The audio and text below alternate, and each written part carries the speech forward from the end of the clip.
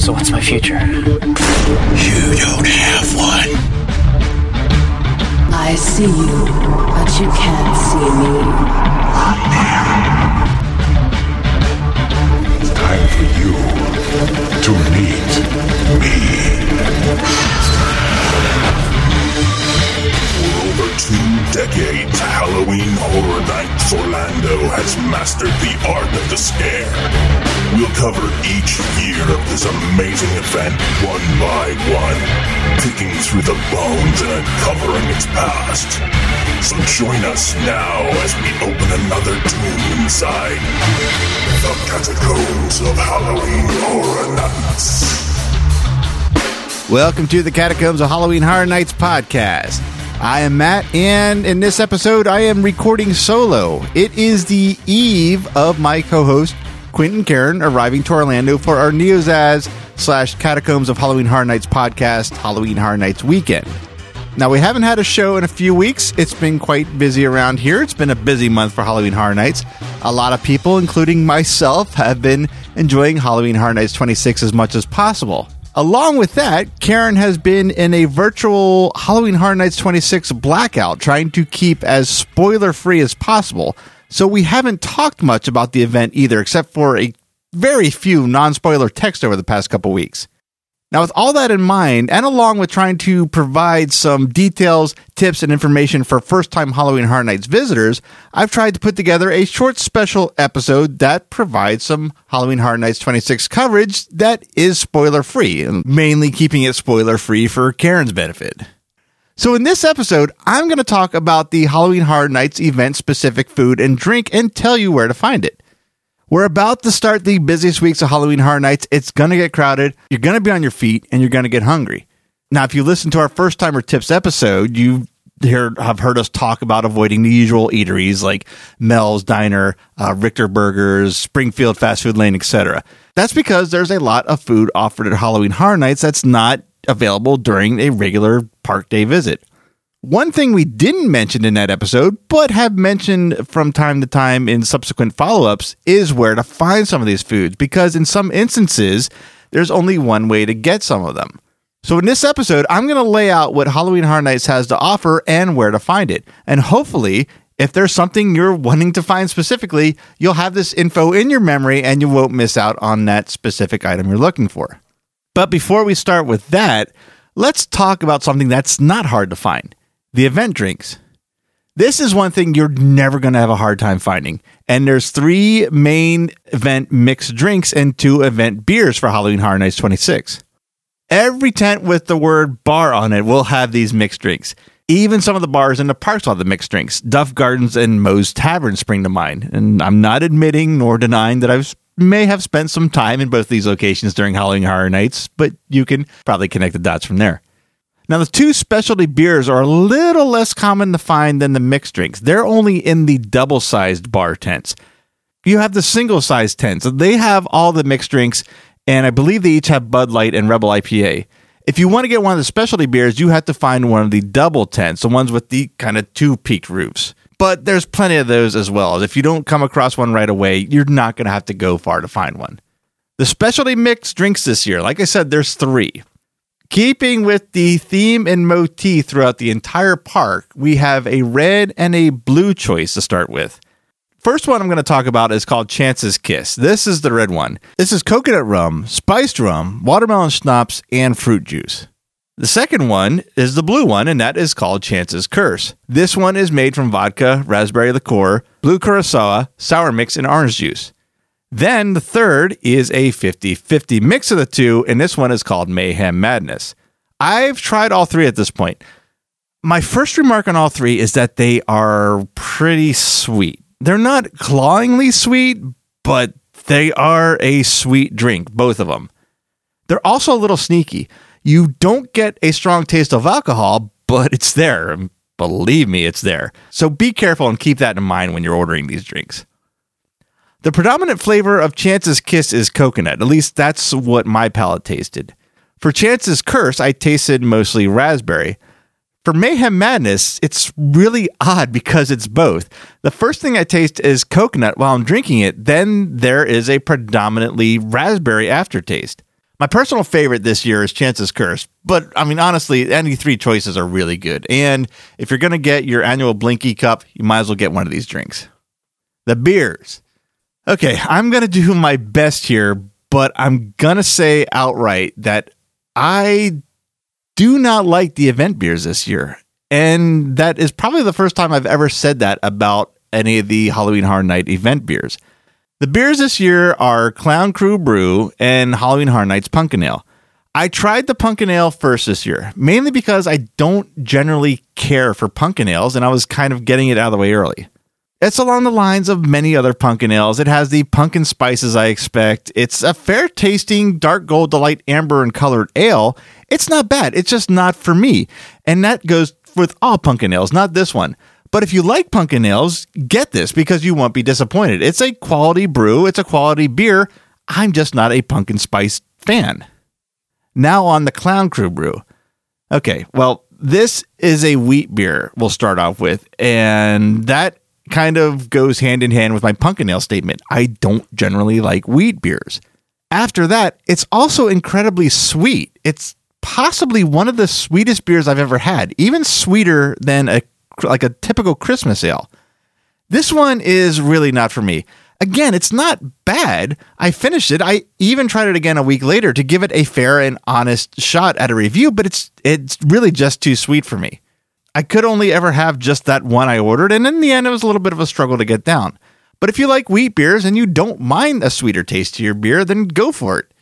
Even though these beers aren't my taste, they are still quality, well-brewed beers. Don't get me wrong. It just happens to, after all these years of having good luck with the event beers, it happens to fall in a taste range that's not for me. This is my opinion. They've not skimped on the quality. It's still the same quality as before. The taste just, unfortunately, for me, are not in the range I enjoy. Now, with all that kind of negative reports on the beer, and believe me, no one is more disappointed in that report than me, I do have some good news to wrap up this section. If you don't like pumpkin ales, or if you don't like sweet beer, there is another special offering this time of year at Universal Studios, and it is available during Halloween Horror Nights. Head over to Springfield, stop at Duff Gardens or Moe's Tavern, and get yourself a Dufftoberfest. It's their limited time Marzen Oktoberfest beer, and it is phenomenal. And truth be told, it's what I've been drinking almost exclusively for Halloween Horror Nights 26. I got a couple more notes on drinks here before we get into the food. In the park area, and I'm talking about the area that looks like a park with trees and benches and park-like stuff, there's a stand across from the Mummy, and it has frozen drinks. And I'll be damned if I haven't lost my notes for those in this recording. I think there was a lemonade-based one. There may have even been a margarita. I'm not sure, and I'm a little bummed, actually, that I lost those portion of my notes. Either way, that area is available as well, and they do have Halloween Horror Night themed names. Again, I wish I had this. Maybe I'll have the opportunity to post those on a Facebook post accompanying this, but I do not have those notes at my fingertips. But if you like frozen drinks and you're looking for something event-specific, check out that stand across from the Mummy in the park. And last but not least, talking about drinks, there is, of course, the roaming blood bag sales. I can't say what the sales characters are because Karen hasn't seen them yet, but you can't miss them. And they're pushing IV racks full of Jell-O shot blood bags, so they're not going to be hard to miss. I haven't had one yet this year, so I don't know if it's the same mix or the same recipe that we've gotten used to the past couple of years at Halloween Horror Nights and Mardi Gras. I usually wait for the NEOZAZ night when we have all of our rides to and from the park lined up and scheduled. No one's driving, and we can really get into the drinks, but not too much. I mean, it's pretty pointless to get sloppy, blackout drunk at this event, and I really don't know why people do. Just get to a nice comfort level throughout the night, and that's pretty much what all of us aim for. On that note, to actually wrap up the drink section, I do want to say, if you plan to drink, have a designated driver or plan for an Uber or some other sort of ride, be it a bus, a cab, or whatnot. With the time it takes to plan out a visit to Halloween Horror Nights and the ease of getting an Uber in Orlando, there's like zero excuse not to be safe and plan ahead. So just take that extra 5 minutes that it takes to arrange that and be safe. Now on to the food. I'm going to break it down into two parts. The first part is the maze or house exit food stands. Now what I mean by that is that these are the food stands that are available as you exit some of the mazes. By and large, they're going to have foods that you're going to find throughout the park and not really event-specific foods, except for one important exception. All right, first let's start with Ghost Town. There's a food stand as you exit the Ghost Town maze, and everyone should be exiting the Ghost Town maze that goes to Halloween Horror Nights 26 because this is a cannot miss maze. Nothing real remarkable here, but they do have churros, turkey legs, and soft pretzels. The exits for American Horror Story and The Exorcist pass the same food stand, and again, nothing real remarkable here. It's turkey legs and churros again. Now for the important one, and really the only reason I made this kind of individual section. Tomb of the Ancients and Texas Chainsaw Massacre that both exit the same food stand. And then there should be no excuse for missing this one either because these are two can't miss mazes as well. This stand has soft pretzels, but more importantly, it has the infamous pizza with a hot dog in the crust that Quint missed last year, and ironically, our vegetarian friend Lou did not.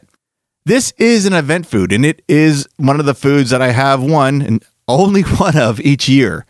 It's not for the weak of stomach. You may not feel great about yourself a day or two later, but it's a hot dog wrapped inside pizza. I don't think I need to say any more.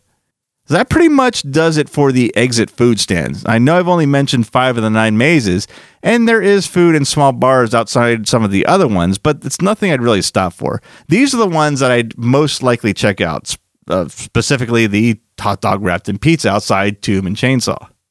Now on to the food in the park and the things that you generally aren't going to get during a day at Universal. In other words, the event food. Let's start with the area that I used to call Fried Alley. That's because for years it was all fried food. It still has a lot of fried things, but there's a new addition this year. If you go straight through the entrance through Production Central and into New York, you'll see the wall of Jimmy Fallon's where Twister used to be. Across from that wall, that's the area I used to call Fried Alley. Here you're going to find pizza, meatball subs, fresh-made chips. A new addition to the event this year, the Bavarian Pretzel Stand. It has salted pretzels, cinnamon pretzels, and a ham and Swiss pretzel sandwich.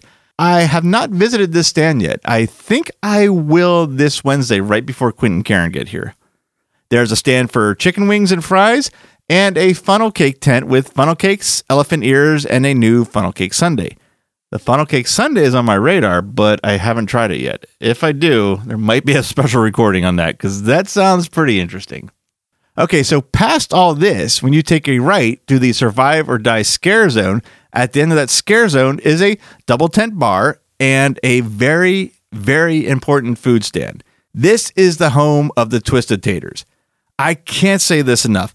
If you're going to eat only one event food at Halloween Horror Nights, I highly, highly encourage you to try a Twisted Tater. It's a 6th food group as far as I'm concerned. There's also a chicken parmesan sub sold at this stand.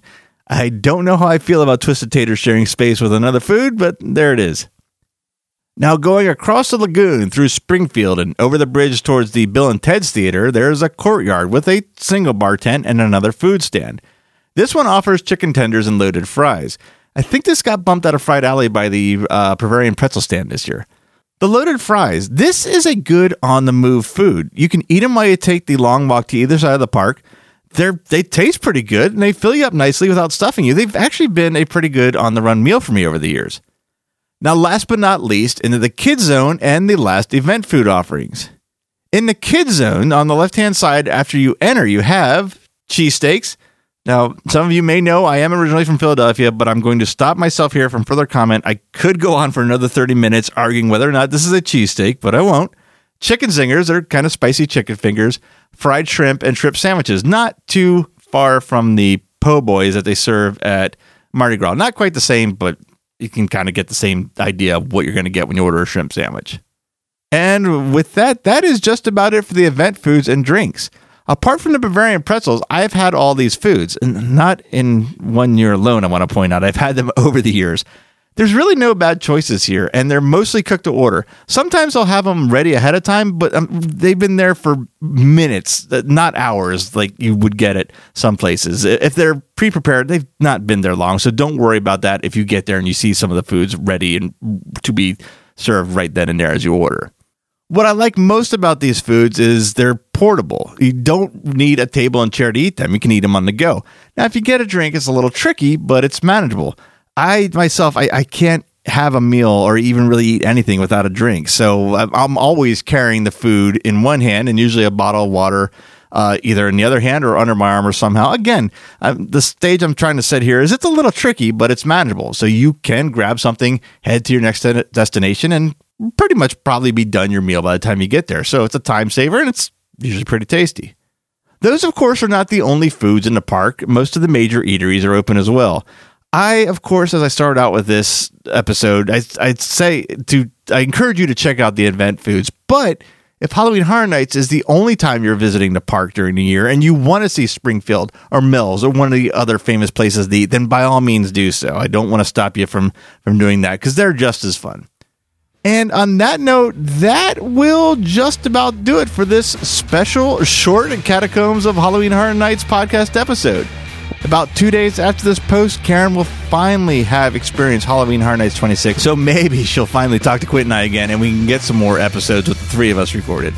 Until then, enjoy Halloween Horror Nights 26. If you're listening to this before Friday, October the 14th, we will be having a meetup in Springfield behind Duff Gardens before Halloween Horror Nights starts if you're in the park that day. We'll also post where we'll be headed and stopping during the night via our Twitter account. So if you want to meet up sometime that night as well, make sure to check out our Twitter account. It is at NEOZAZ. Well, thanks for listening to this solo recording. I hope to see you this weekend or any of the other remaining weekends of Halloween Horror Nights. I will be there, if not every night, almost every night from now till the event ends. We'll be back soon with new episodes with all three of us. Until then, I will say one more time, thank you for listening, and I'll see you in that next episode. Thank you for listening to the Catacombs of Halloween Horror Nights podcast. The Catacombs of Halloween Horror Nights is a NEOZAZ internet entertainment production. For more great podcasts and original entertainment, visit our website at neozaz.com. The Catacombs of Halloween Horror Nights is not affiliated with nor endorsed by Universal Studios Florida. All Halloween Horror Nights properties, icons, titles, events, and related items are property, trademark, and copyright Universal Studios or their respective trademark and copyright holders. For more Halloween Horror Nights coverage, follow us on Facebook at facebook.com/NeoZaz podcast and follow our Twitter account at NeoZaz. To help support the series and all the work we do at NeoZaz, check out our Patreon page at patreon.com/NeoZaz. Thanks for listening.